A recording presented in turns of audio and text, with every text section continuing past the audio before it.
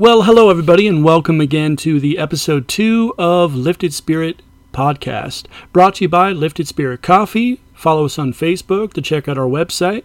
We haven't got an official domain yet, but we will have the square link posted on the Facebook site. I think we're also on Instagram, TikTok, and later YouTube. So go ahead and check that out. Later, we're going to have some other sponsors on all these platforms you're listening from right now. A big one right now is Spotify. So tonight, we're going to be talking about a vessel.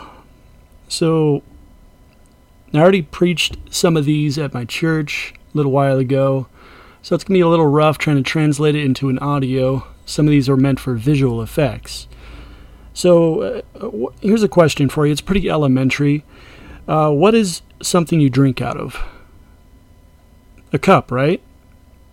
So what I had presented to them was a coffee cup at that time, and what I would explain to them, it's also a vessel.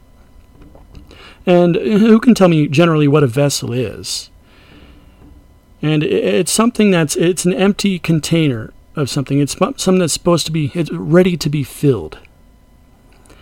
So why is it empty? Because nothing was put in there yet. So think of this cup, this vessel, as your body. In Acts chapter 19, verses 15 through 16, the Lord was speaking to Ananias. And I quote, "But the Lord said unto him, Go thy way, for he is a chosen vessel unto me, to bear my name before the Gentiles and kings and the children of Israel. For I will show him how great things he must suffer for my name's sake." Now it says suffer. So I want you to let that sink in. So we as humans, God has created, we have a choice of what we put in our vessel. We could confine to the sins of the world by filling our vessel with things that will weigh us down, or fill our vessel with things of God in His Word, like the fruit of the Spirit, our brother mentioned at church a few weeks ago. And on this vessel, this cup here that I'm holding, there is a seal-tight lid. Now, for this lid, some can get it off easily, and some have a tight seal. If the seal is put under the right amount of tension, the lid will pop off and expose what is stored inside. So if we have been filling ourselves with anger, lust, and other ungodly things, it is out there for the world to see. The lid is off, it's exposed, guys.